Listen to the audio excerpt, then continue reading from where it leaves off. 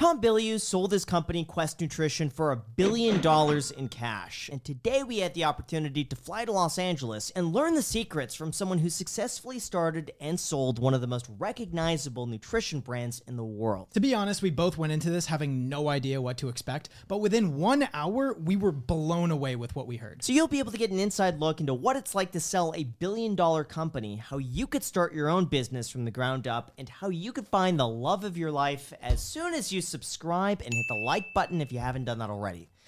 Have you done that, Jack? I have. But before we get into it, we got to thank our sponsor, StreamYard. Upfront costs can be a huge deterrent for people trying to get into content creation. And if you want to start a podcast like us, surprisingly, you don't need to build this super fancy studio. And that's because of our sponsor, StreamYard. StreamYard's a powerful live streaming production program that allows you to broadcast live video to social media channels like YouTube, Facebook, and Twitch. With StreamYard, you can easily create high-quality live streams with just a few clicks, and their intuitive interface makes it easy to get started. They allow you to create your own custom backgrounds, add multiple cameras, and also add on multiple guests. StreamYard also has powerful analytic tools that help you measure the success of your live stream. With StreamYard, you can see how many people are watching your live and also which social media platforms are driving the most viewers. Plus, they integrate with popular streaming and analytics tools like Google Analytics and YouTube Creator Studio. So try StreamYard today using the link down below in the description to create professional-looking live streams in just minutes. Again, the link is down below in the description to get started today, and now, let's get to the podcast. We got to start where we're at. This house is very special to me because it was sold by Jason Oppenheim. Yes. When did you buy it? Was it 2 years ago? Three. Three years ago. So that would have been 2019, very end of 2019. Yeah. So I covered this house actually on my channel when it was being built. Did you and really? I went through with the developer,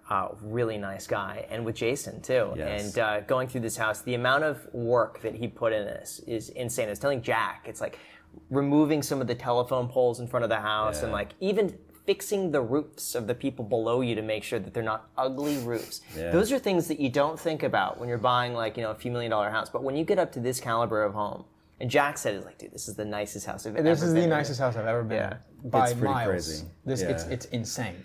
Congratulations. And you were the buyer of this, which I think is so cool to come full circle and be back here, because I remember this garage and the owner had an extensive car collection and he had a lineup of cars here, and he had a Centenario Lamborghini over here in the front that was all carbon fiber, and it's cool to see that it's now a podcast. Yeah, YouTube studio, yeah. How did you get your start to be able to buy a house like this? I'm gonna go fast. Sure. And then when you find something you think your audience will care about, we can drill down. We'll stop right there. All right. So I did not grow up with money. I used to think I grew up poor. I did not. I have since seen poverty, but we were lower middle class. So I didn't know anybody with money. I just didn't know how to think like a person with money, nothing. I went to film school, graduated, thought I would get the 3-picture deal. I did not. And I found myself completely hopeless because I had no idea how to break into the industry, which that is, like, if I had to guess what the thing is that really makes me resonate with people, I can explain that moment. You have big dreams, but you don't know what to do. Like, that's my sweet spot. And that was so, it induced such paralysis in my life that I know what that's like to be stuck there. And for me, it all happened pre-internet. So I just was like, what do I do? And so, very long story condensed way down. I end up writing a screenplay. It gets made into a feature film. I was horrified by the results, but I had met these 2 very successful entrepreneurs. They said, you're coming to the world with your hand out. If you want to control the art, you have to control the resources. So come with us and get rich. What was the film? Oh, God. It's called Brazen Bull. What was it about? To give us the rundown. Thanks, Graham. I did say there was nothing off limits, and here we go. Like, just cut this. Cut this part. No, it's fine. But it was about. So, did you guys ever hear of the Killdozer? No. All right, this is a real thing.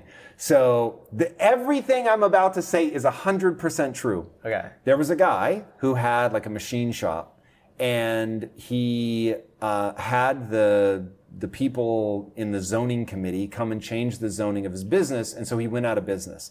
And he was very angry that they changed the zoning. And so it takes him a year, but he builds what ended up being known as the Killdozer.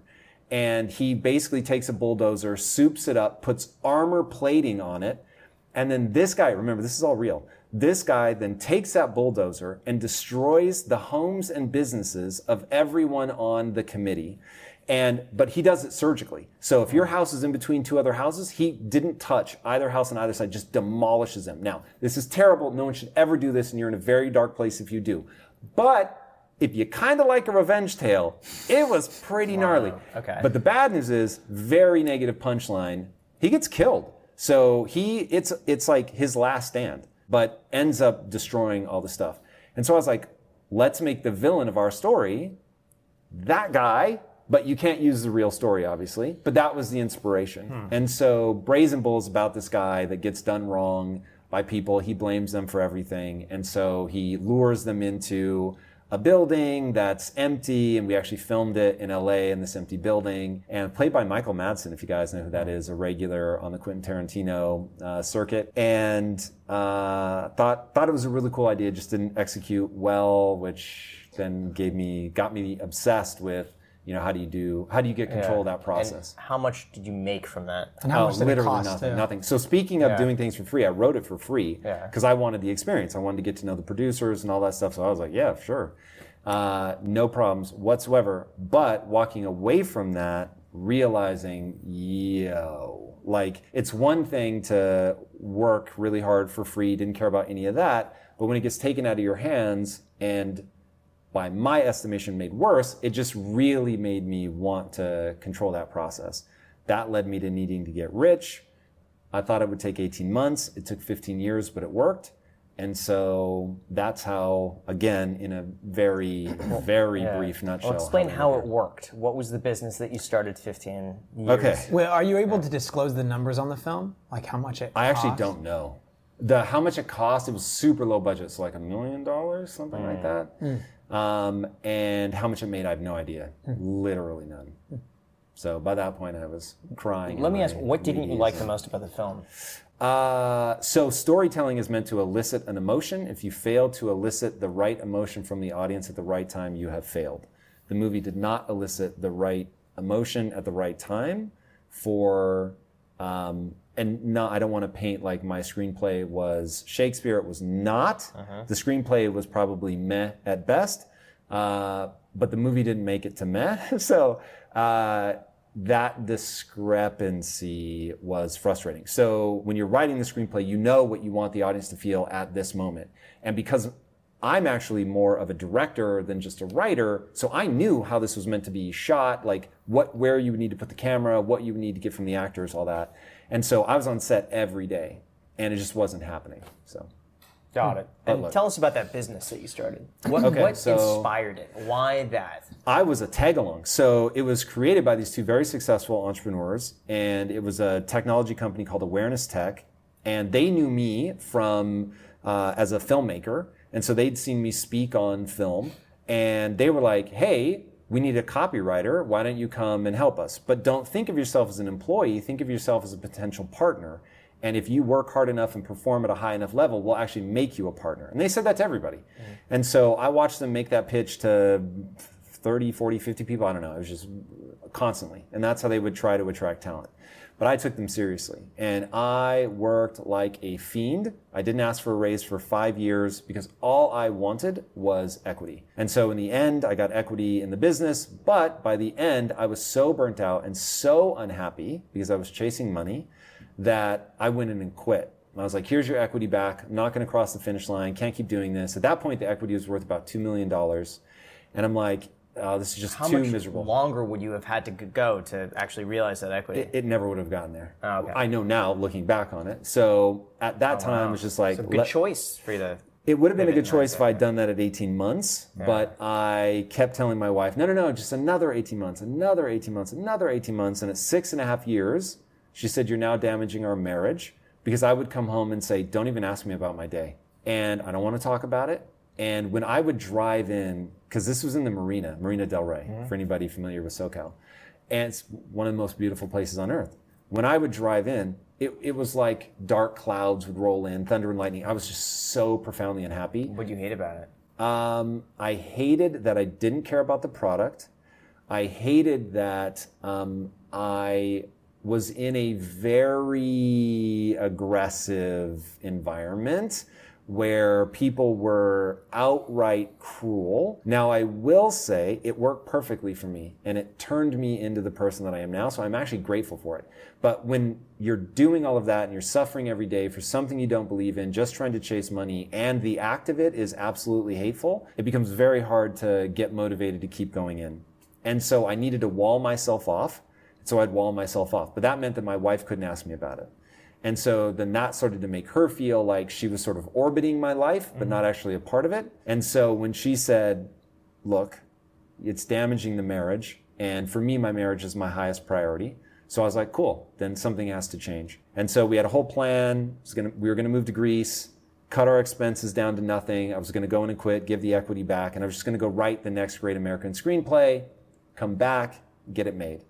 And I go in and quit and give the equity back, and I'm driving home, and my partners call me on the phone. They're like, whoa, you caught us off guard. Come out to dinner with us. Go out to dinner with them. They're like, we actually feel the same. What would it take for us all to keep working together? So we laid out what that would look like, and that thing ended up being Quest Nutrition.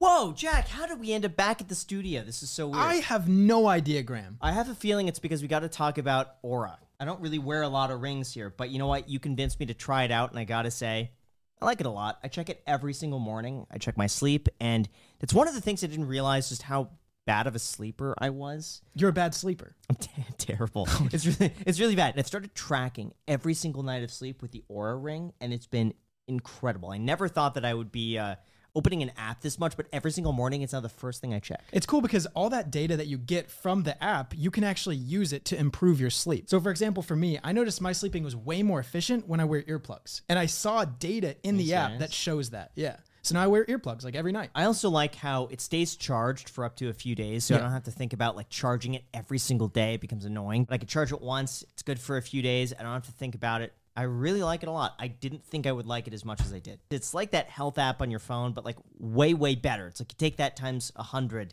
and you get one of these things. So if you guys want to check them out too, it would help out the channel tremendous. We got an affiliate link down below in the description. Try it out. Let us know what you think. What's not to like? And I'm not a ring person. I don't like wearing rings, but I put this on. I do enjoy it. Okay, and with that said, you guys, let's get back to the podcast. Enjoy. Now, the irony of ironies is one of the promises that the three of us made to each other was that we will never again chase money. And so once we stopped chasing money, we made just all the money in the world. It's crazy. And so it's one of those like just ridiculous cliches. How do you go from tech to Quest Nutrition? Dude, everybody thought we were crazy because we were going at the time where it was like, that's how you make your money. This is like the height of, and this would have been 2009. So 2009, everybody in tech, it's like popping off. We've recovered from the dot-com bubble. Like this is where, you know, Facebook is blowing up. There's just so much money. Everyone's like, you're going to get out of that into manufacturing? What are you doing? But we had said, it's got to be something that we're passionate about. It has to be something that I know I'll fight for at 2 a.m. on a Friday night, that I have a reason to be there other than money. And so I'd grown up in a morbidly obese family. So for me, and it was different for all three of us, but for me, it was about fighting for my mom and my sister. And I was like, I want to make food that they can choose based on taste, and it happens to be good for them. And so at 2 a.m. on a Friday, which I always use that because that was real, I remember one time literally being under a wrapping machine with bloody knuckles trying to repair it, because if we don't finish this batch, if the protein matrix gets cold, you lose it. And so every batch was worth $5,000 and we just couldn't afford it. And so I was like, we're staying here till this gets done. I could spend 20 minutes just describing that moment. It's crazy. But anyway, that at that moment, when I asked myself, why am I doing this? That I would have a very profound and compelling answer. And so when I could think about my mom and my sister, I'm like, yo, you're going to do this. My sister ends up losing like 120 pounds. It was incredible. So it was awesome. And I had the emotional reason to keep fighting. But because it was really coming from that place, and we were very business savvy. They had been in business even longer than me. By that time, I had been in business for almost a decade. It was like we had a lot of learnings under our belt. 3 ultra hardcore people that have been working together for a long time, very disciplined. But you put all that together, and I understood social media before virtually anybody else. My partner understood the nutrition just freakishly well. And then my second partner, the third of us, was a literal Iowa farm boy. And so he knew how to build things. And so he was like, when everybody told us that you were never going to be able to manufacture this kind of bar, he actually re-engineered equipment so that we could. It was just nuts, man. So it was like all the right things at the exact right moment. But how do you go and start, like, I see the why, like, here's why I'm going to do this, but how do you even start doing something like that and, like, coming up with that concept of this is what we're going to have, this is what we're going to offer? Like, is it a super brain concrete state answer for you? So of everything, you need to start with a really crystal clear goal. Okay, so we want to end metabolic disease. Okay, big mission. But what your goal is not clear enough until you know what to do with the next 15 minutes of your life. That's how I look at everything. All right, so my goal is to end metabolic disease. What's stage one? Don't try to change behavior, try to leverage it. Okay, word. So I know people will eat junk food. Okay, so what if we could make junk food that leveraged all of the junk food science, but did it with ingredients that are actually good for you instead of bad for you? Cool. So we're going to need to understand the biomedical markers that we're going to look for. Like right now, I'm wearing a glucose patch. We used to check our blood when we would eat our own product to see is it working, is it not working? Because we had a belief, and I still believe it to this day, the number one thing you should pay attention to is what is your glucose levels. If your glucose levels are constantly high, you're a diabetic. So it's like, and we know chronic inflammation, all that stems from that. So we just started working backwards on the problem, but you have to have these principles. That's why when you and I were talking in your interview, I'm always trying to distill, what's the principle? So I can abstract it from that moment and apply it to anything. So, all right, this is going to be a nutrition company. Cool. What are we trying to do? End metabolic disease. Why? Because my mom and my sister are struggling from this. I don't want them to die any sooner than they have to, so it's deeply personal for me. What are the things that have gotten them there? They're choosing food based on taste. Could we get people to choose food based on taste and move them forward metabolically? Yes, we can. What are form factors people are already used to? A protein bar. Why hasn't anybody made this protein bar before? As we found out, it's because all of the scaled up equipment had been engineered over 70 years with the use of high fructose corn syrup. Once you take the high fructose corn syrup out, because it will elevate your blood sugar, which defeats our whole purpose, once you take that out, it won't run through the equipment anymore. So now you have to be willing to become your own engineers and you have to develop your own equipment. It's crazy. And so at that moment, where I'm sure 1,000 other people had the same mission, wanted to do the same things for the same beautiful reason, all that, but they got to the point where they had to engineer their own equipment. They're like, yeah, no. We had an Iowa farm boy. Or they knew what to do, they were willing to do it, but they couldn't get the word out to anybody else because they didn't understand what I understood, which was that social media wasn't even called that back then, but it was going to change everything. And that I just wanted to build community. And I didn't know the word authentic back then in the way that we use it now, but that was my whole thing. I was like, guys, I don't want to be a slick marketer. I want to be who I am. Kept saying that. I want to be who I really am. And so it was just like all the things that are cliche now, at the time, nobody was doing. And my background was filmmaking, so I knew how to make content.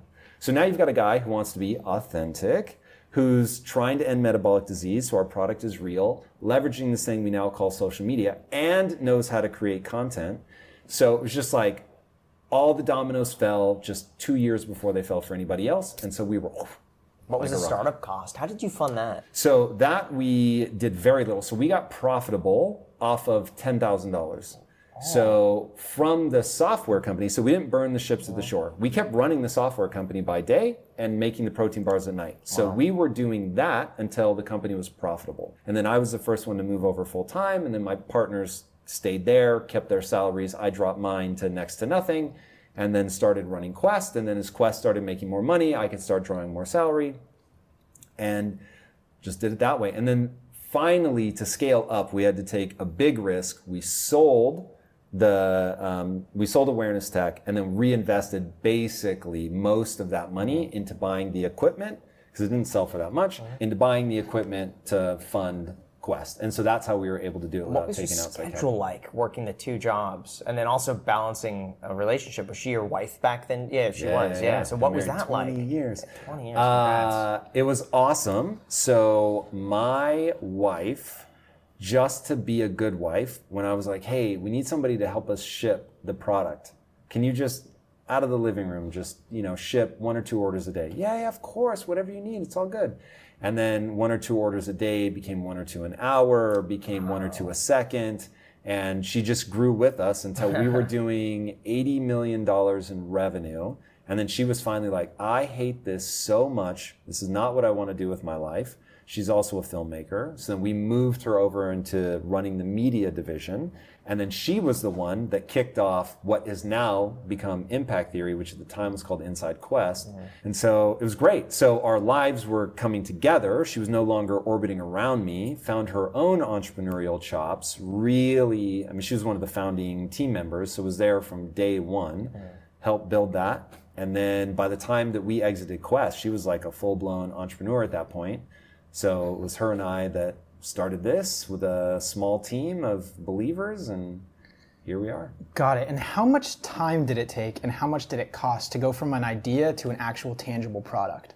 At Quest? Yes, at Quest. So it took us 18 months to come up with a formulation. That would have cost, if we got profitable off of 10 grand, you probably dropped, I don't know, 2 or 3 grand into the formulation. That would have been our biggest single cost. And then it's just ingredients and stuff beyond that. But it took a long time. I did not think it would take that long.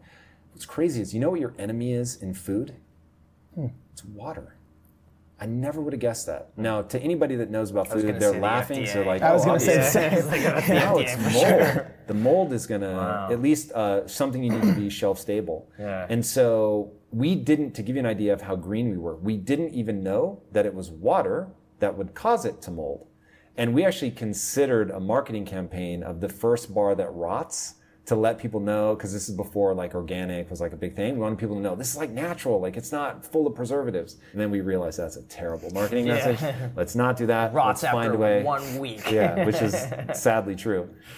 So we had to learn things like how you bind water and all that stuff. And so we finally got to a formulation that was shelf stable, and then we were off to the races. So it was 18 months, all the while you were still doing the copywriting stuff at the tech company as well? Yeah, well, by then I was doing way more than that. At that point, by the end of my tenure there, I was the chief marketing officer. Got it. Okay, and you said it was a few $1,000s all the way until having the actual tangible product? Yeah, so it took us 10 grand to get profitable. So with that was all the early development, getting a food scientist to help us get the actual formulation, to buy the first really small batches of ingredients, all that. So that's not much at all. How are you selling them in the This very is beginning? why I freak out when people are like, oh, you can't like start this, you have to have a ton of money. It's not true. I mean, look, $10,000, nothing to sneeze at. It is a lot. I get that. I'm not saying that it is easy, but I'm just saying it's not the insurmountable thing that people think it is. This episode is brought to you by Visit Williamsburg. In Williamsburg, Virginia, there's never too much of a good thing. Whether you're a foodie, a golfer, a history buff, a shopaholic, an outdoor enthusiast, or a thrill seeker, you'll find what you came for here and more. So ask yourself, what is it you want? Discover Williamsburg and plan your trip at visitwilliamsburg.com. And then what about marketing to get your first ever customers? Were you selling just to like family and friends, or did you go to... We literally could not give them away. So you want to find out who's your ideal customer. And we were really focused on, I want my customer to be a walking billboard for the efficacy of the product.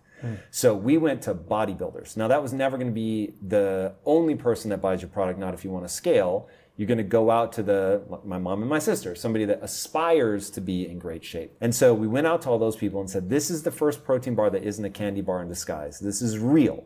So eat it, test your blood, look at your results. Like, don't take our word for it, actually try it. And they were like, no way, I'm not eating it. And so we would stand at events like the Arnold or the Olympia carnival barking, free protein bar, it's the first bar, it's not junk in disguise. No one would touch it.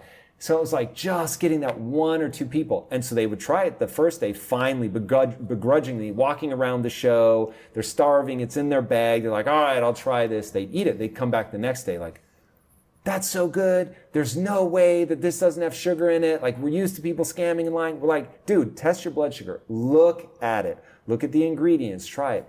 And so it just spread like wildfire. People were like, oh my God, this is actually real. We had dietitians using it in people's contest prep. It's crazy. So now at every pool party around America, somebody would, walk up to the guy with six-pack and say, what do you eat? He'd be like, Quest. And so it was just like the most organic stuff. So we started doing what we called mirror marketing, which was, hey, everybody, we want to see, what are you cooking? Because people would use Quest product to cook, to make crazy desserts. How are you cooking with it? Show us your physical transformation. And then we would just repost all their stuff. And so then they wanted to point people to be like, yo, look at my recipe or look at my transformation. This is just, it was insane. And did you guys have a big marketing budget, or was it mostly just word of mouth? Like the product was so good, like Tesla, right? Like they don't have to have a marketing budget. Their stuff just sells itself and people market for them. Yes, and you need, like Tesla has Elon on Twitter, where he's got a gazillion followers and he knows how to get that message out and to rally the community. We had Facebook, Instagram, before companies were using it. So we were showing that a brand could be effective on there by building community, celebrating your community, getting them to talk about it, making them the cool person that knows that indie band before anybody else. And like, that was all of our credibility in the beginning. And then we made a really smart decision that at first everybody thought was crazy. I literally had to stand in a room and everyone in the company took turns, this is literal, took turns pointing at me and saying, Tom, you're just being an asshole. And the whole thing was, I said we should go online first rather than go in stores. And so in the end, anyway, despite all of that, I win the argument and we try it. And that becomes the reason that we were able to keep high margins, because we kept saying no to retailers for a year or more. We're not going to go into retail yet. And so many people were walking into a GNC or a Vitamin Shop saying, why don't you carry Quest? That we were finally able to negotiate terms that gave us enough margin to really scale the business. How does that work to go into retail? Like, how do you get shelf space like that? And what are the terms like from the very beginning? Because it sounds like you were able to show the demand and then leverage that to a better deal. How does that deal work? 100%. Is that just like how much they pay you to? Well, so you have to build in all the different channels that you're going to be selling through. So if you have a distributor, they're going to want 50% right off the bat, just plain and simple. But they may be selling to a retailer like Walmart that's going to want 50, 60% right off the bat. So it's like, how do you deal with both of those? Well, you probably don't, because your margins are going to go to virtually nothing if you have to sell to a distributor that wants 50 points, and they're going to sell to, and this is off retail, and they're going to sell to Walmart that's going to want their 50 point. It's like, what do you do? So you try, like we did, and not use a distributor to get into key retailers like that, but that means you have to build out your own sales force, on and on and on. So anyway, you break your channels down. It took me a long time to even understand what a channel is. I don't know if you want me to go into that, but it's basically groupings of points of distribution. So gyms is a channel. Big box retailers like Walmart is a channel, okay? So you pick your channels, you pick your go-to-market strategy with those channels, and then you have to negotiate all of your deals by channels, in some cases by retailer. So typically, you're only going to have one distributor in a channel. You can get multiple, but it can get weird. They're all jockeying for a position and they can battle against each other, and you have to deal with all that. Anyway, I don't know how much of a treatise you want on that. Sure. You can keep pushing hard on that. But anyway, so you figure out what's standard, and then how much can you deviate from standard based on your points of leverage. We were holding back. We had huge demand in the different channels that wanted to use us. And so we were able to negotiate better deals so that we weren't giving up 50 points, that we were able to keep a richer cut in the beginning, and that helped a lot. I'm just curious, like, as a small, like, grassroots company, how are you able to compete with these other massive billion-dollar companies that are offering protein bars as well? And were you nervous that they would just do exactly what you were doing? What did you do with that machine that you guys created? Did you patent it or something? You can't patent a recipe. So no, we did file for some patents on some of our equipment. Some of the other things we were doing, though, we thought we were better off not filing for a patent, because you have to reveal how you're doing everything. So better, we thought, to leave it as a trade secret. So some things we just didn't do. We actually had corporate espionage, where our competitors would send people to get a job at Quest so they could see how it was done and take it back. So you only have, say, an 18 to 24 month lead when you get that big. Because we were a rocket ship. In 5 years, we went from not existing to being valued at over $1 billion. It was a crazy town. So people are going to wake up and be like, all right, you just ate all my market share. I have to figure out what the hell you're doing. So what was the other part of that question? How do you do it? Yeah, like especially in the beginning, right? Like how are you able to compete with these massive companies? Okay, so I live by a mantra. There's always room for the best. So we were in a declining category. So when we first launched in 2010, the category had been declining for years and more entrants were coming in by the day. And so when we originally pitched the Quest bar, we had a distributor say, I need another protein bar like I need another hole in the head.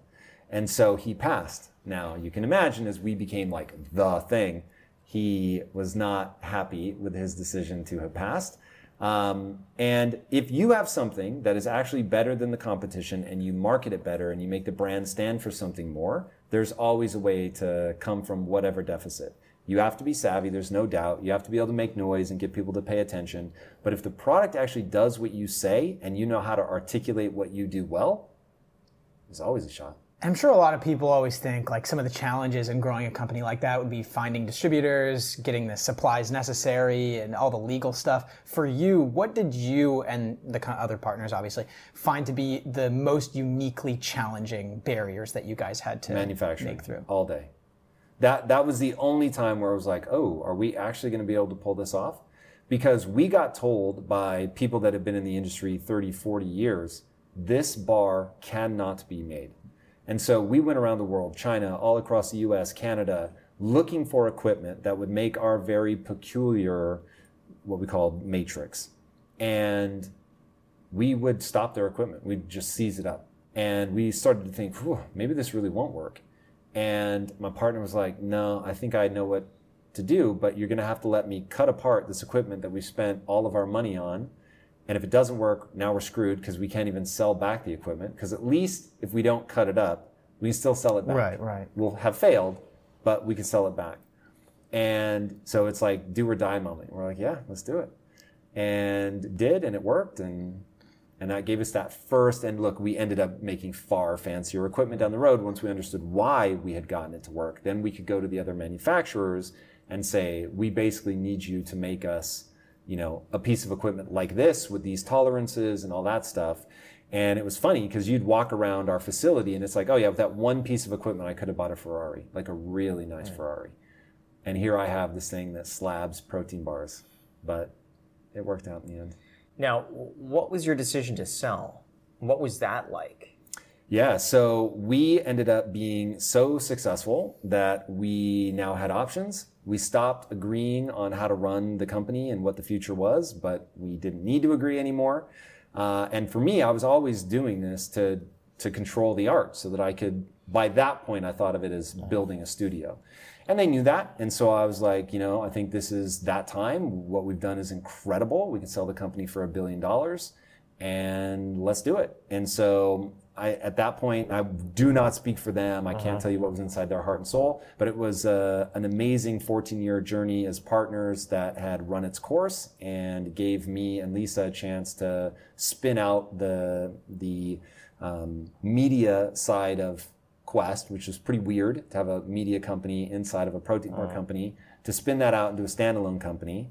And part of the what I saw as the future that we couldn't all agree on was I was like, brands have to step forward and say what their values are. You need to be able to see the person, create content around who you are as a company, what you stand for, all of that. And so I had originally started Impact Theory back there called Inside Quest, but basically the same show. And I was like, this is really the future, that content is going to be such an important part of what brands do. And so when we were like, I don't think it didn't match their vision for what they wanted to do, I just said, cool, let me spin it out and do a standalone company. And we're off to the races. What did they want at the time? Was it to try new products and just go heavier into the marketing side? It would be very unfair for me to try to characterize what they wanted to do, but I will say that it didn't involve media in the way that I saw it. Okay. And so I really thought we need to, and look, it sounds counterintuitive, I totally get it. We need to invest more money into media. We need to be doing more strange things in our marketing to get a broader audience. I wanted broader appeal. I wanted people using it as a transformation tool. I wanted to create documentaries around the transformations and sponsor athletes that were, doing crazy things. And so how much of that they liked, didn't like, don't know. I will say on balance, it was definitely not a fit. I felt very strongly in one direction. They felt very strongly in the opposite direction. And it was like, okay, do we battle this out? Does one of us compromise in a pretty big way? Or do we just say, this has been amazing and part ways now when it's amicable and go each do our own thing? How does a buyout even work at that point? Does a larger company just absorb everything? Is it just your share that gets purchased? Like, what's the process like? So what ended up happening was we said, okay, this is the value that I brought to the company. You freeze that in time and say, cool, if this, whatever, anything that you get over where I'm at, that's yours. I'm not there to build it. That seems very fair to me. As it turned out, we sold basically at that same value, so it didn't end up mattering. They didn't stay too much longer after I left. But that was the deal. If they had taken it for the next 15, 20 years and built it, into a $3 trillion business or something, that would have been all theirs. But yeah. Can you share what your take home was after selling? In terms of how much I walked away with raw dollars, I will say that it was 9 figures. Doing the math. Okay. Counting the zeros. It was in the 9 figures somewhere. It was in the 9 figures, yeah. And I'm just so curious because it's such a stupid question. But you sell a company for $1 billion. Do you just get like a check or like a deposit? They literally just deposit it in your bank account. You're kidding. It's surreal. What bank account did you have? This would have been at Chase. This is just a Chase account with 9 figures in it. Yeah, crazy. And what about taxes? You pay them. I've paid a very painful amount of tax for living in LA. We were talking about why I'm trying to sell my house because I just don't think the way California's going with tax makes any sense. But I'm a big, hey, I love America. I'm here to pay my taxes. So I have paid tax. And I'm not savvy like you, man. I don't try to be clever. I just fucking pay tax. What was it like though, looking at your bank account, seeing 9 figures? That's crazy.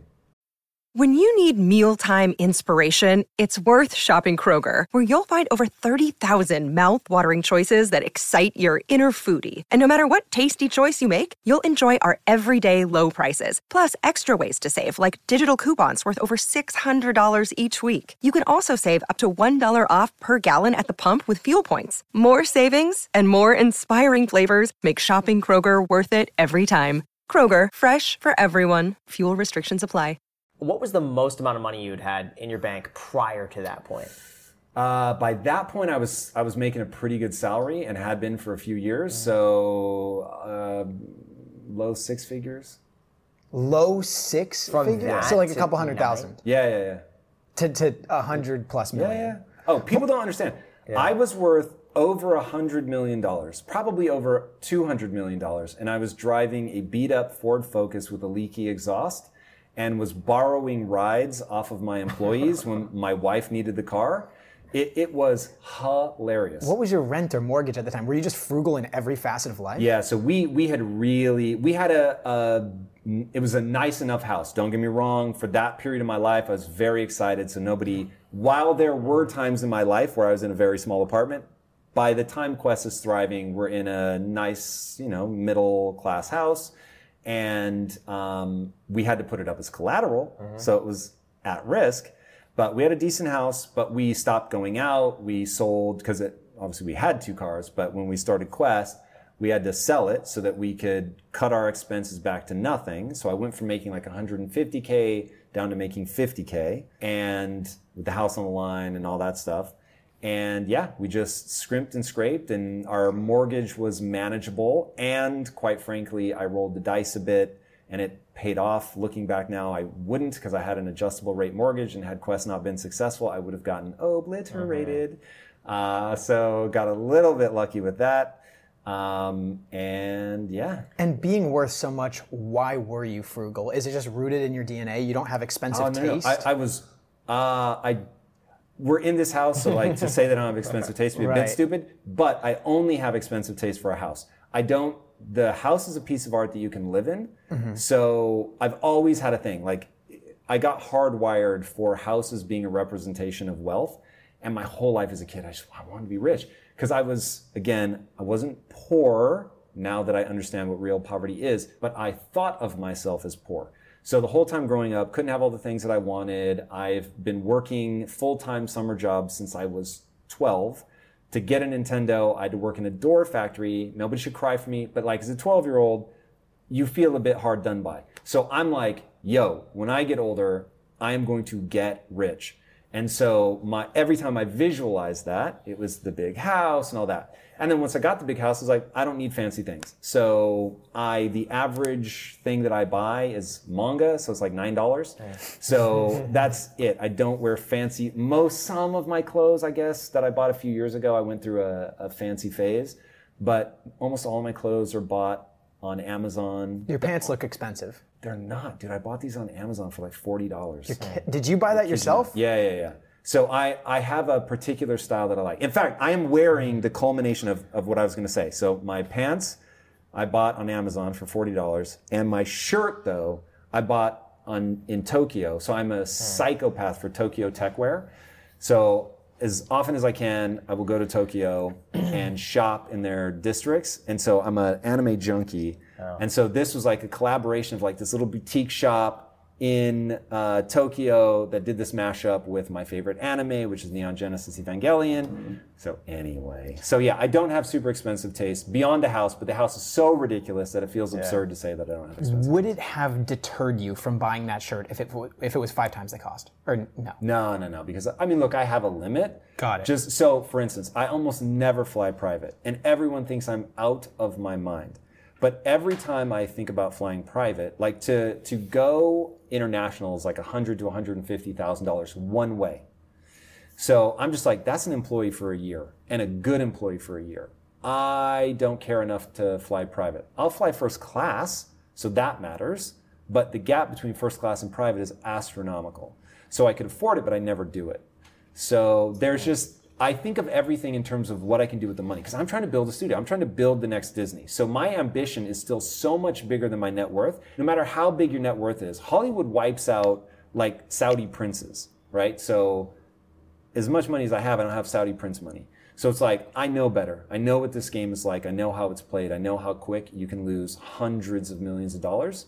So that's not my game. So I'm making sure that we can play the long game here. So when you got that 9 figures in your account, what was going through your mind at the time, and how do you divvy that up in terms of what you're going to do with it to make it last? I am not thoughtful like that. I have way too high risk tolerance. So that would be a great question for my wife. So I would legitimately bet everything on building the next Disney and grind myself down to no dollars left in my bank account if that's how it came down, and would have no heartburn, whatever. I wouldn't feel weird about it at all. Because as I'm trying to get people to understand, once you have the knowledge, you can remake the money. So there is no point in my life where I will ever struggle to make $2-3 million a year. I could go to any Fortune 500 company if I wasn't going to start my own and say, look, this is what I know, this is what I've done. I'll work for free for 3 months. By the end of it, they will pay and give equity. So I have no fear. I will forever live whatever lifestyle I want to live. So my thought is just, I need to protect my wife, who does not share my same, I just want to build this next thing. I care deeply about that next thing.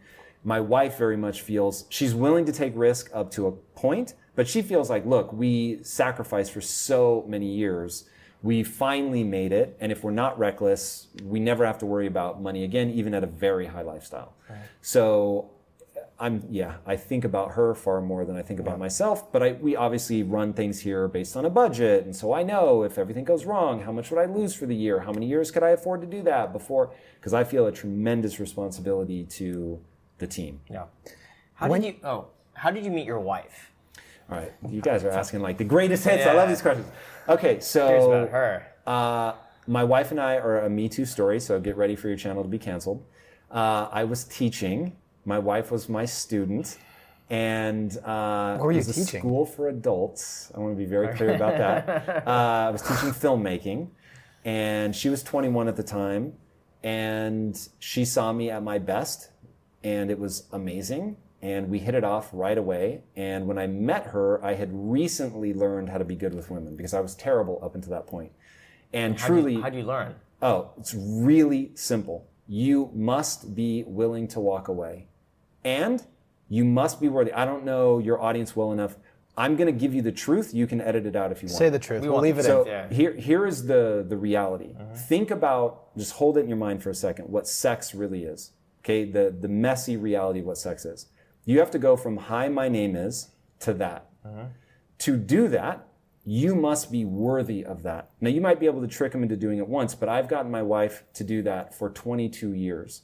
You have to be worthy. So 1, you have to be worthy. 2, you have to have confidence, meaning you recognize your worth. And because you recognize your worth, you're going to act completely as you are, who you are, because it does not make sense to get somebody into a relationship that's not going to work. So broadcast who you are and be willing to walk away. So if you are worthy of someone inviting you into their body, and that is an amazing, incredible moment that you guys can share, and it's your real partners in that act, because I'm very much not don't get with somebody that you can dominate and push around. Get with somebody who is your equal. We can go into that as much as you want. I have very strong feelings. But you want to do that, and you need to understand that you have that worth, that you've done the work, that you're good at something that matters, and then that you don't need that person. And that even if you feel like you need that person and they're the only one for you and all that, the second you act like that, they will become elusive. You'll never get them. And you can't tolerate the friend zone or anything like that. Like, I'll give you an example. I never had to say this to my wife, but if I had thought I was sliding into the friend zone, I would just say, like, hey, if I'm not what you're looking for, totally respect that. You are lovely, and I wish you the best in everything. I'm not interested in the friend zone. All the best to you. And, if I can be a reference or whatever, let me know. But this is where we part ways. And at that point, and I am very good at this, I would flip a switch in my mind, and I would never think about that person again. You have to. How long did it take you to develop that sort of mindset, though? 23 years. Really? And what was there an event or an inflection point where you're like, oh, got it? If you want to get good at something, find somebody who's already good at that. Go to them and ask them, what do you do? Beg for the absolute truth, and then when they tell you, believe them. I went to George Leonardopoulos. George got laid left, right, and center. And I said, George. Is he Greek? He is Greek. Okay. Is he like a famous guy or something? Not at all. No, he's just Greek, man. And they're naturally just a like Greek very guy. Well, so charismatic. Bad news is George was very charismatic and very good looking. And Did he have an accent though? He did not. Ah, Grew up okay. in America, so he didn't have that going for him. But very charming. And I said, George, what's the secret? Because I am terrible with women. And he said, oh, you just have to be a dick to them. And I wanted to bang my head on the table. And I was like, one, I know him, and he isn't a dick.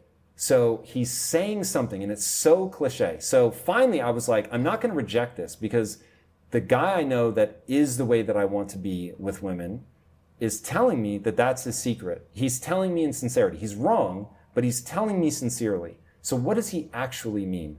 And then I realized, oh, he's always himself, and he's willing to walk away. And I was like, that's so interesting. And so he isn't like, oh, what do you want? What do you like? Which then just puts you in this, like, you're there to placate them. Yeah, like it just makes you, okay, I'm just going to say the real words. You, in my estimation, if you want to be good with the typical female, you need to be self-assured, confident, strong, very good at something that they care about, and you need to embody all of that. And then you need to be wildly interested in who they are, make them feel better about themselves when they're around you than when they're not, and them feel like, whoa, this person really lifts me up, but they're honest and they tell me the truth and they don't ever pull punches. And if they say something that I don't like, I'm going to let them know that I don't like that. Very calmly, but just, hey, I like this, I don't like that. And I was shocked at how intoxicating the woman who is now my wife, and she will be the first to tell you that it didn't work only on her. I had had a chance to test this out before meeting her and realized, and it was night and day. Could not get laid, flip a switch, very successful with women, and I was laughing. I was like, I can't believe this is true. And then flashing back on my life, there was this girl that I really liked in high school, and she used to always say, when we're not dating, you're super cool. And the second we're dating, you're not yourself. And I couldn't understand what she meant. And so then I played it back and I was like, oh my God, it's because I had fear of loss. And so when we weren't dating, I didn't have fear of loss because we weren't together. So it's just who I am. That would get her attracted. We would date. And then because I liked her so much, I had fear of loss. So I started trying to act the way I thought she wanted me to act. But then I'm not interesting. There's no sort of power in that. There's just someone supplicating themselves to you. It's just not interesting. That's interesting. So by flipping that switch, everything in my life changed. Now, I've only told one woman that I loved her. I've been in a committed relationship for 22 years. So if anybody thinks they hear me saying I'm a Lothario or a playboy, that's not my life at all. But I am telling you that it is a game of psychology. And if you don't play it well, you will lose. And so all the guys out there right now that are losing, it is 100% their fault. It is not society. It is nothing other than you do not understand the psychology of the person that you're sitting across from, that you're trying to effectively sell yourself to. And because I took the time to actually figure out what that is, the complexities. Because right now you hear red pill shit, be dominant, they're your property. The really terrible advice. Find a partner. Find somebody who can challenge you, but be yourself. Challenge them. Be worthy. Be good. Push yourself every day. Be aggressive. Be hardcore. Try to take up as much space as you can. Try to mansplain anything that you're passionate about. Don't be hesitant at all. And then shut up and make sure that you're giving them that space and you're drawing that out of them and you show how much you respect them and how interested you are in them, and find somebody you actually care about so that this isn't a game. And then just be open and honest, and it's incredible. My wife is my equal in every conceivable way on balance. But there are things that I'm way better than her at, and in those moments I lead. And there are things that she's way better than me at, and in those moments I follow. And because I can do both of those, but I am not at all afraid to take the lead, then you get an interesting dynamic. How has your dynamic changed over 20 years? Ooh, brother. So when she became an entrepreneur, that was the rockiest period in our life because she had been a stay-at-home wife for 8 years. So I had somebody that cooked for me, cleaned for me, took care of our puppies, laid my clothes out, literally. My clothes would be laying at the end of the bed. So my gym clothes would be set out, my work clothes would be set out. I did not have to think of anything. She sorted it all. All of our personal things, flights, trips, family. My mom was going to get a birthday gift. It's just all sorted out. I didn't have to think about anything. And then she started thinking, hey, maybe I actually like this entrepreneur thing. And then it was like, she was stepping into a far more aggressive personality type, really starting to feel her own and getting involved in areas of business that had been sort of my domain and the space that made me feel cool. And that was a hard thing to navigate. And so what I told her was, you have to give me the opportunity to mourn. And so because the relationship I thought we were going to have, where you were going to be my wife, we're going to have kids, you were going to stay at home, take care of the kids, that's gone. I don't get that anymore. And that was the thing that we got married based around. So let me mourn that. But I want you to be whoever you want to be.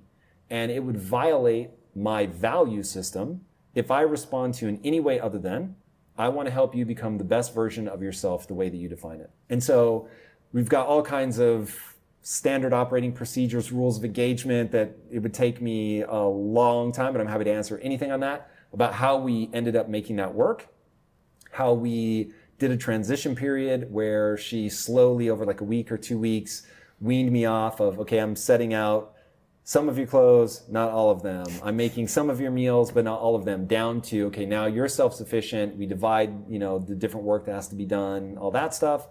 And it's absolutely incredible. But if you're doing things that are overlapping, you have to be very thoughtful about who has more expertise in one area over the other. You should always listen to each other. You should want disconfirming evidence.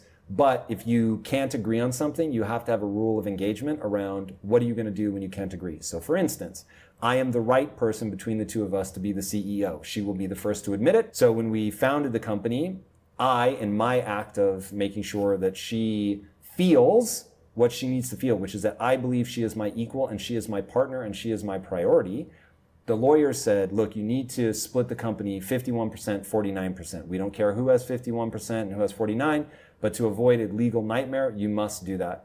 And Lisa was like, Tom will take 51%. And I was like, over my dead body. We are 50-50 equal partners. Make the ultimate divorce nightmare.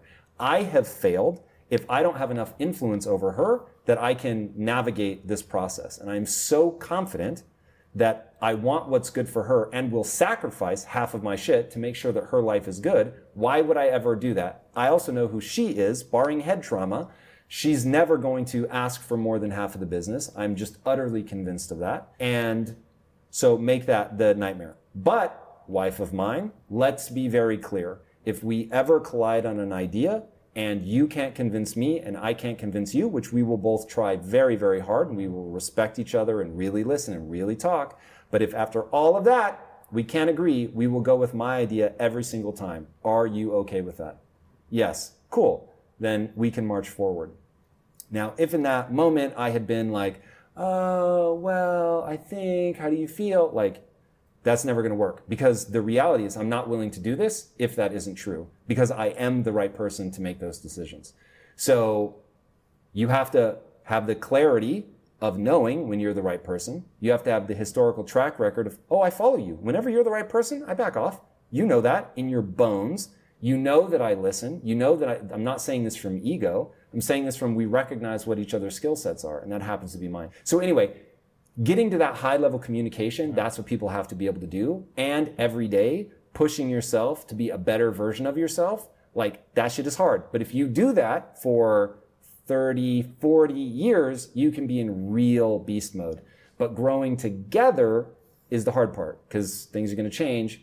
And if you can't navigate those moments well, you're in trouble. Now, you didn't ask this, but I have one more. This is on my mind go for recently. it. No, I'm so into this. All right. Keep going. So there's one more thing that people really have to be thoughtful about. There is a reason that so many marriages break up around the 25-year mark. I always thought it was because they had kids, and that's when kids leave the house. Now, I'm sure that can be a big thing that breaks up marriages for sure, but my wife and I don't have kids. And we have found our marriage isn't in danger, but we found this new thing that we're colliding over that I'm like, oh my God, I see how this plays out in a couple that doesn't have the tools that we have. What ends up happening is over time, so you should marry somebody that has a different worldview than you. You don't want somebody that thinks the same as you. You want someone with the same values. You do not want somebody that thinks the same. So my wife and I come at things very differently. I see how things could work. She sees how things will break. That has made us an incredible pair. So we each have these worldviews, and over time, life kicks you in the face, you learn a lesson, and your worldview refines and it gets more robust and more robust. But remember, you each have different worldviews, but they're becoming more solidified over time. So now, 25 years into your relationship, you've got dramatically different worldviews, and you know that your worldview is right. And so now you've got these two worldviews that start clashing all the time, and you can't break them out of it. I just tweeted out about this today. You have to be very careful. You can't want people to think the way you think, because otherwise your worldview will solidify and it will become a prison. And so what happens is life teaches you the way you approach the world is right. The way you invest is right. The way you run your YouTube channel is right. Look at all your success. Now imagine that going for 25 years. Now you're just like, I'm right. Like, I don't know, what do you want me to say? Like, this works, man. All my success, everything that we've done, it's right, it's right, it's right. But you have different worldviews and you both believe they're right. So unless you are hungry to find that area where, oh, okay, I can't argue from the place of I'm right and you're wrong. But we both have to argue from the fact that I believe I'm right, I feel right. And getting my solution my way will yield what I want. And the same is true for you. So now we're colliding over something where it's not that you're wrong. This gets very complicated. Mm-hmm. You can't even see what I'm thinking and feeling. You hear all the words, but you don't see the world through my distorted mirror. You see the world through your distorted mirror. So I can't see what you're saying because I don't see the world through your distorted mirror. So now you have to go, oh, okay, we're both smart people who love each other. We're colliding. We each think the other person is crazy, which is why you're getting upset. Because you think, wow, how can you live life like that? It's so ridiculous. So you're like, okay, at this moment I have to say, even though I really, really believe that you would be better off doing things my way. Like, I can steel man your argument. I can tell you what your argument is. This is not confusion.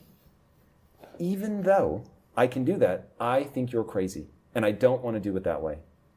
You have to have a rule of engagement for how do we approach this problem. And this is where most people break. Because in that moment, you're going to have to do something suboptimally, and your marriage has to be the thing you want to protect the most, because oftentimes my wife and I will collide over something around the business. So now, she could be fucking with millions of dollars. And I have to be willing to lose that money to protect my marriage, because I'm going to have to compromise to some point on certain things. It gets complicated because I know that first thing I said, if we disagree, it's always going to be my idea. But hey, you've got to contextualize. If you're beating someone to death all the time, like, you're just going to demotivate them. So even though by agreement I could, it's not wise. I don't want this to get too complicated. So you have to be willing to compromise. There may be real consequences to that compromise, and you have to want that marriage, their ability to have high self-esteem and to feel loved and appreciated and to feel like you're equal. You've got to want that for them so badly that you will compromise on some of the things you want, and they have to be willing to do the same. If you can do all of that, it's everything, man. Because there are going to be moments where, I will just tell you, a person loving you and going to bat for you and being there for you in the ups and the downs and helping you think through the hardest problems and not judging you when they see you at your worst, that is so much better than money. There's nothing, I've tried it all. There's nothing better than that, at least if you're hardwired like I am. So my understanding is that for conflict resolution between a married couple that's been going on for a while, the best thing is to acknowledge and to be mindful that there is a distorted window for yourself and for the other person. Absolutely critical. There is no objective right and wrong, which we can get into. I'm going to give you a quick hypothesis. I'm not sure I'm right about the reason yet. I know I'm right about the symptom. I don't know if I'm right about the cause. There's a guy named Donald Hoffman who believes that all of the world is basically a computer interface. And if you think about reality as being the electrical switches that are either on or off, that's the reality of a computer. That's the reality of sending an email. That's the reality of playing Grand Theft Auto. But you don't interface with it like that. You send an email by click-clacking on a keyboard to make little words appear on the screen. But what's really happening is electrical circuits going on and off really fast to process zeros and ones, okay? That's too complicated. So his belief is that we evolve to have this user interface, and now we're just dealing with the world through the user interface. If he's right, and it feels like, even though it may not be literally true, the outcome makes that feel like it's true, then you know my distorted mirror is really just my version of that interface.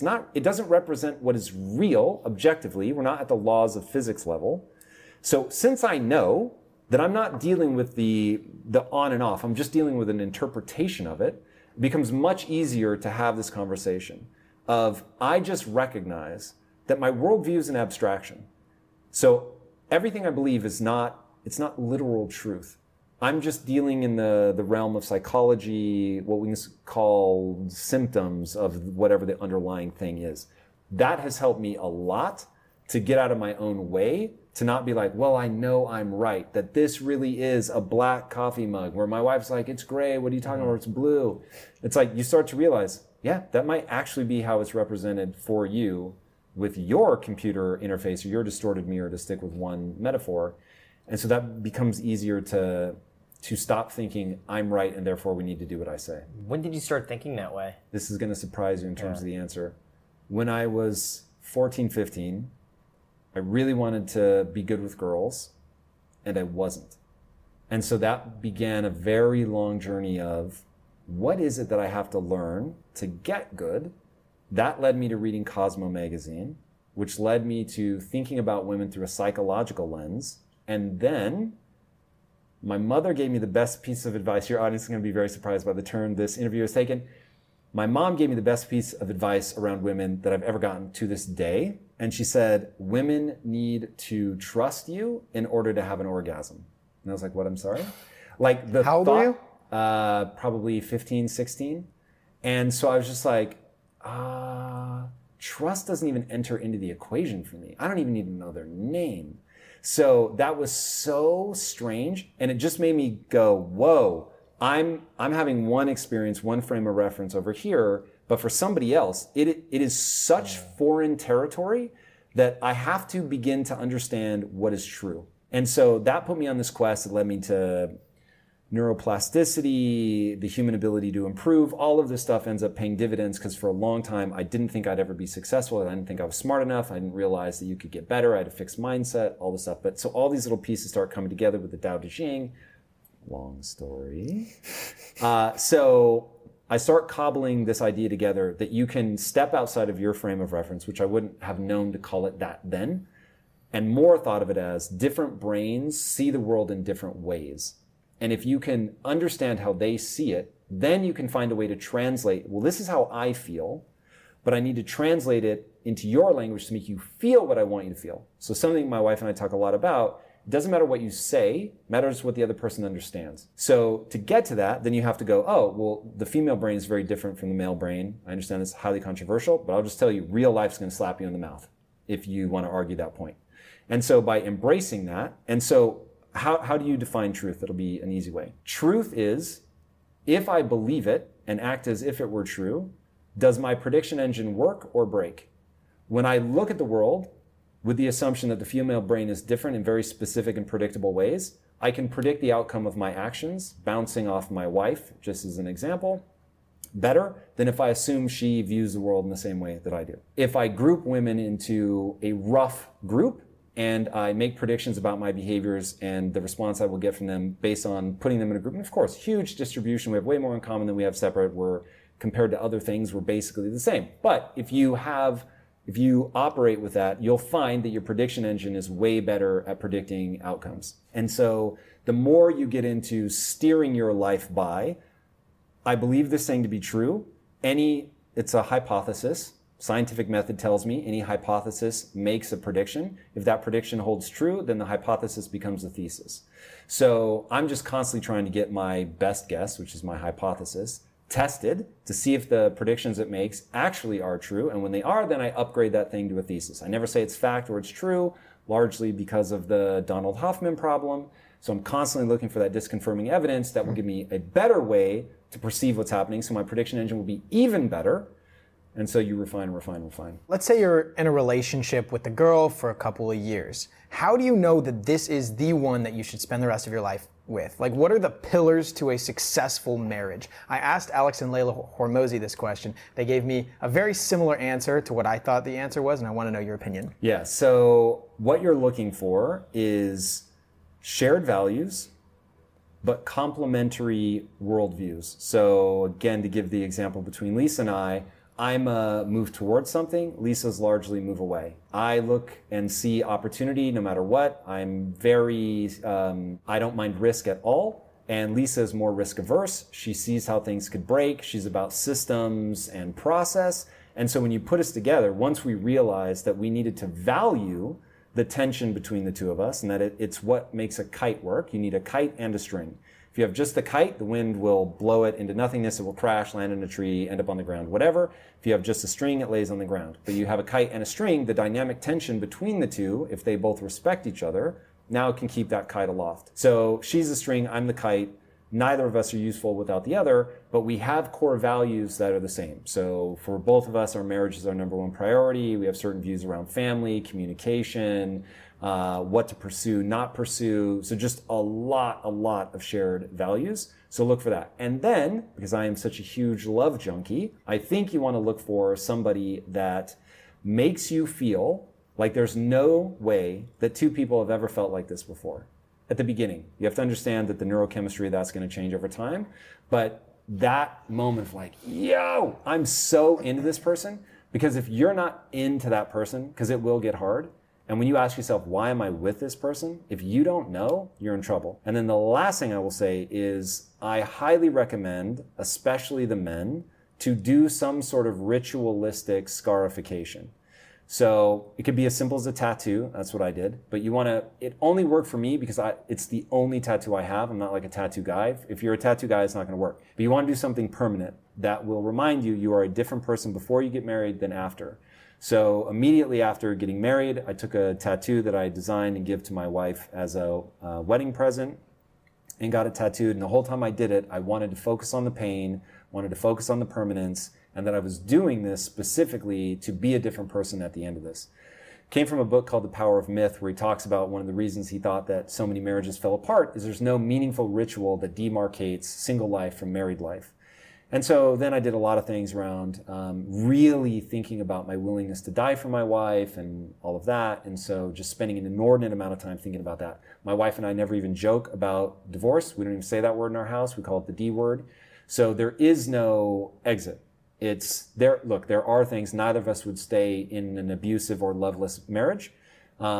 But it's our job to make sure that it never gets there. And we have a lot of tools and tactics to make sure that we don't get there. But it should be the most amazing thing in your life, bar none.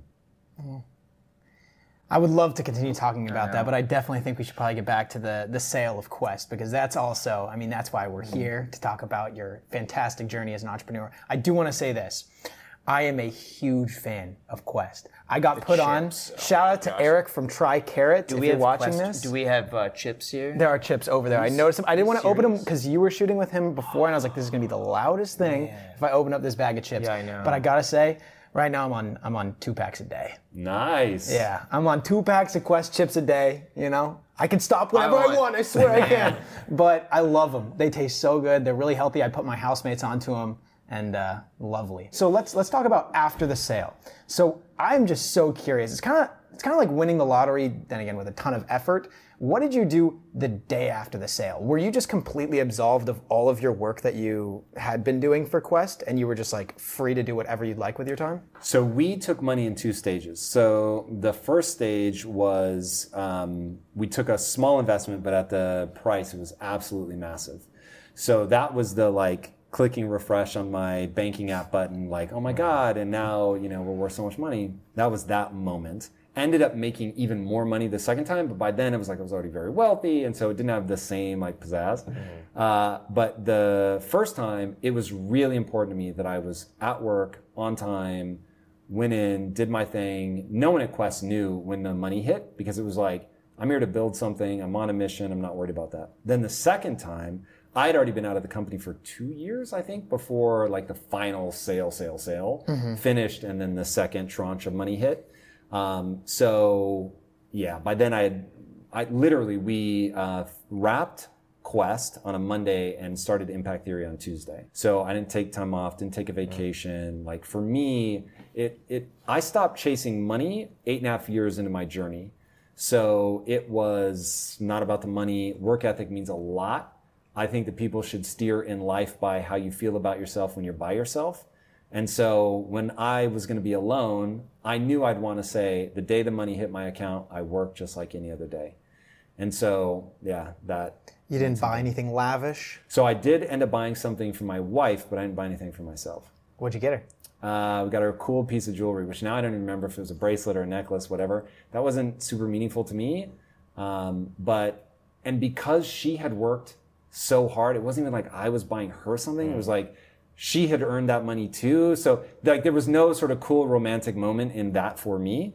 I think there was for her, because that was like her, like I'm a bad bitch moment. Like I did this, I can buy this myself. Like I earned this. And so that was really cool for her and really meant something for her. But for me, it was about, I show up to work in the same way despite having the money. And why do you do this podcast? I'm just curious, because you have a ton of money. You made a ton of money. You don't necessarily need to be making more money from this podcast, I'm assuming, right? I'm sure it's expensive to keep this house going on and everything. But what is the purpose behind this? Okay, so that is a very detailed answer. So I'll give it to you in a nutshell if you want to push in on anything we can. So first and foremost, you need to make a self-sustaining economic engine. So I'm trying to build the next Disney. I'm never just going to be able to fund that forever, right? So Disney's a behemoth, billions of dollars. So I need to build a company that makes money, and the great news is I can self-fund it for years and get it going and get it off the ground, take huge risks, all that, because of the very fortunate position that I'm in. But ultimately, Impact Theory has to make money. The second reason was, even before I left Quest, I knew that I have a magic trick. And that magic trick is I can explain very complicated ideas and make them accessible to people. And I was like, I'm going to go from being the protein bar guy to building a Hollywood studio. No one's going to take me seriously. No one even knows who I am. So I'm just going to be another rich schmuck trying to make movies. I'm like, that's not going to work. So my thesis was, if you put me in front of the camera, I can go impact millions of people's lives. And so when I want to sell something to Netflix, I can say to my community, hey, I'm going to be at Netflix pitching this idea, and 5,000 people will show up in the parking lot and be like, yo, I'll watch anything that Impact Theory makes. And that would be huge. And then my second thing was, some of the people in that community are also going to be executives at these studios, and they'll let me come in and pitch just because my content has impacted their lives, which has already happened, and we've had some really amazing opportunities come from that. And then the third thing is that what we really need is to find all the talented writers, directors, and things that I just need to broadcast, be able to tell people what we're up to so that they'll see that, they'll understand what we're all about, and they'll want to come be a part of this. And so getting eyeballs on what you're doing is really, really, really important. The only part of this that didn't work out was I also thought that people would go, oh, Tom, I watched all your videos, they're amazing. The comic books you're doing, those are about empowerment too. Yeah, I'm going to read comics. It doesn't work like that. You're either a comic reader or you're not. And you need to approach people with comics or TV shows, whatever, in a totally separate way. So we're actually now bifurcating the company. So it'll be Impact Theory and Impact Theory Studios. They will have their own identities. They'll be philosophically aligned. But if you go to Impact Theory Studios, it'd be like landing on Disney. You'd see characters, animation, cartoons, video games, that stuff. And you wouldn't see the shows, the university, all of that. And then also, the only reason that I'm doing all of this, everybody needs meaning and purpose. That's critically important. And I knew that going and retiring and being a rich guy on a beach somewhere was never going to make me happy.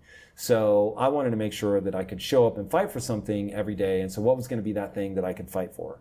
And the answer for me was, I took myself from scrounging in my couch cushions to find enough change to put gas in my car. It's a real story. To selling a company for $1 billion. And I was like, I'm not smarter than the next person, but I have built a frame of reference that's more useful. And so I was like, yo, I can teach these ideas. So it actually started as Quest University, where I was just telling the employees, like, hey, I want you here because you know that I believe more about your future than your own mother. And so I'm going to teach you how to do whatever you want, teach you everything I know about being an entrepreneur, all that, so you can control your life. They're just ideas, and you can adopt them as readily as I did. And so started there.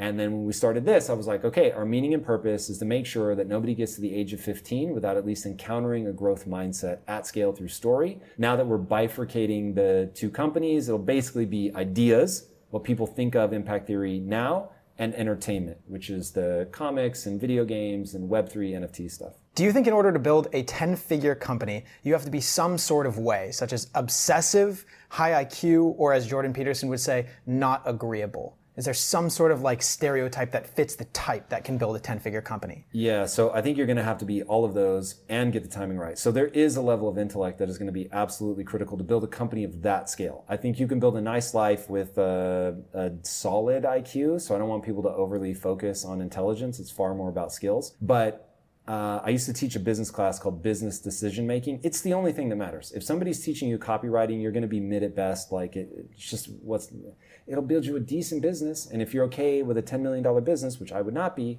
it's perfectly fine. But if you really want to build something, you have to find a problem that people have. You have to solve it with an incredible product. You have to be amazing at managing people.